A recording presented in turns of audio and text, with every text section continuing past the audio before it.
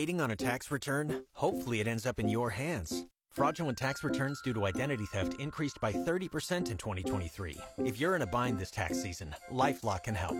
Our U.S.-based restoration specialists are experts dedicated to helping solve your identity theft issues. And all LifeLock plans are backed by the $1 Million Protection Package. So we'll reimburse you up to the limits of your plan if you lose money due to identity theft. Help protect your information this tax season with LifeLock. Save up to 25% your first year at LifeLock.com/aware.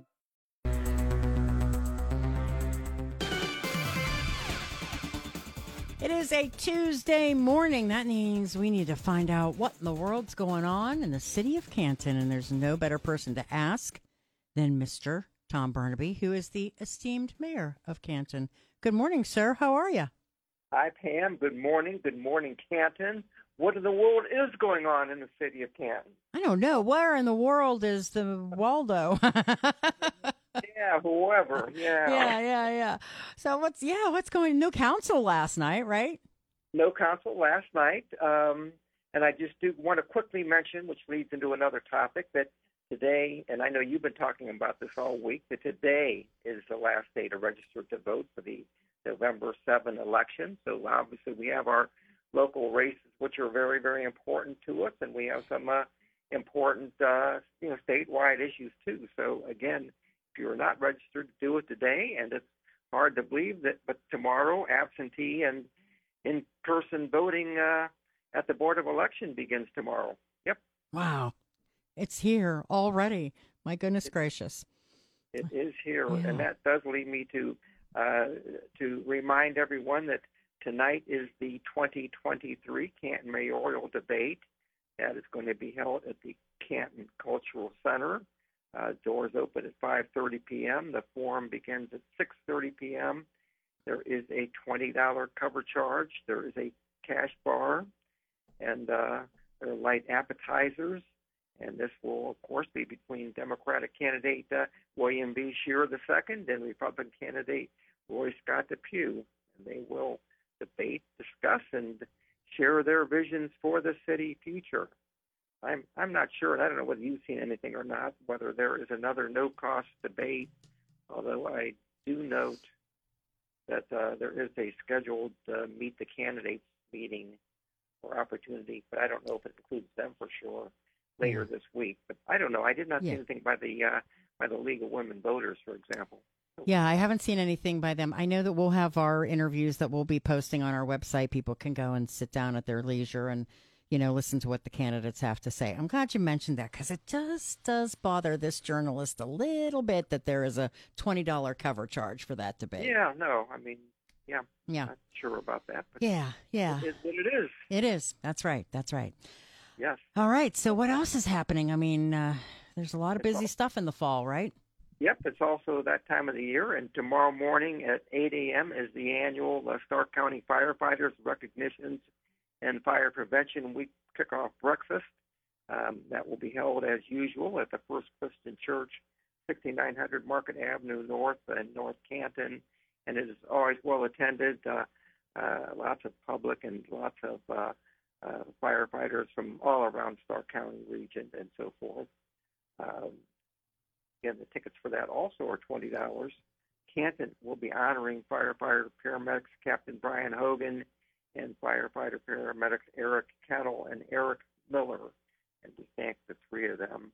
And they are being honored for their successful rescue and treatment of an unresponsive man from a fully engaged house fire on 7th Street Northwest back on February 1 of 2023. And we thank them, and we thank all of our firefighter, paramedics, and first responders, individually and collectively from all of our departments for their service.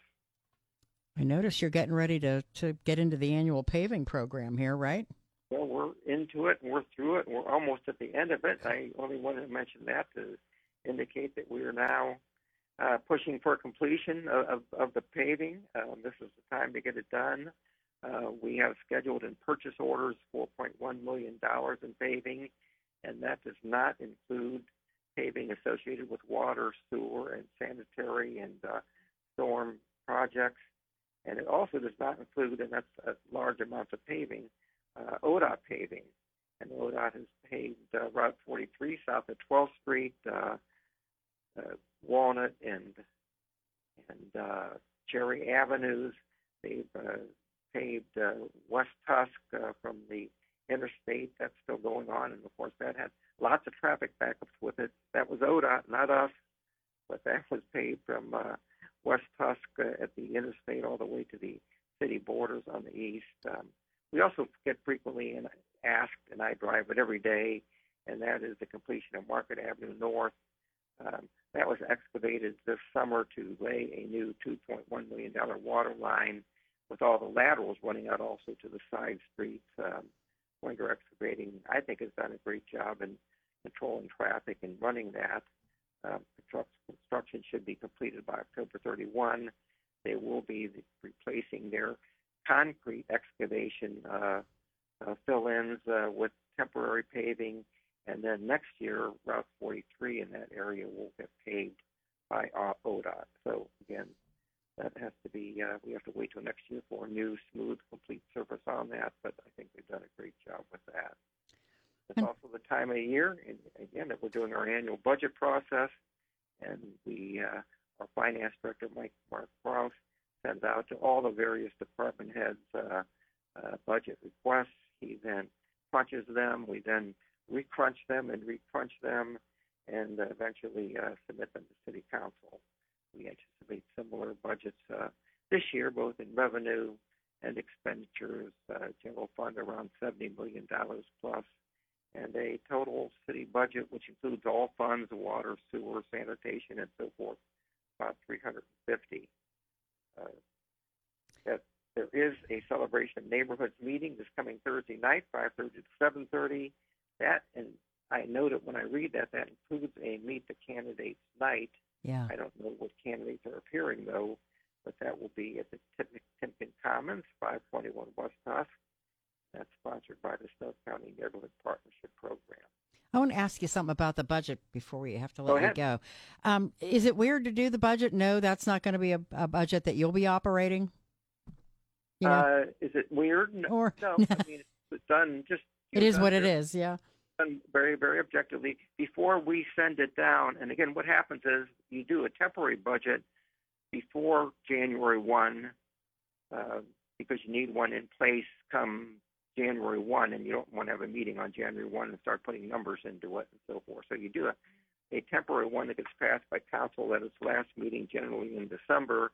That temporary one, though, is probably 75 or 80% complete, only because most of the things in your budget are just automatic. You have to provide for payroll for all the employees and insurances, and you have to provide for utilities and things like that. So there's not a lot of discretionary things in the budget. But before that goes down, we will have time after the November 7 election. We will know our next mayor, and that mayor will be called in and given full opportunity to put his thoughts into that budget because it will be ultimately it's a budget that I send down, but it's a budget that he will be living with. So it will be a joint budget of our joint making. So whatever happens, they will be involved in that. Yep. All right, sir. That happens. I appreciate all the good stuff today, and I know that you wanted to leave us with one last message for sure. Yeah, and the one last message was, a lot of things are happening in the world, and a lot of ugly things are happening in the world, and I will leave us with the message to all, and that is we pray for world peace. Yes, we do. Yes, we do, sir. Well, we will chat with you again next week. We'll talk Tuesday. Okay, Pam. Thanks so much.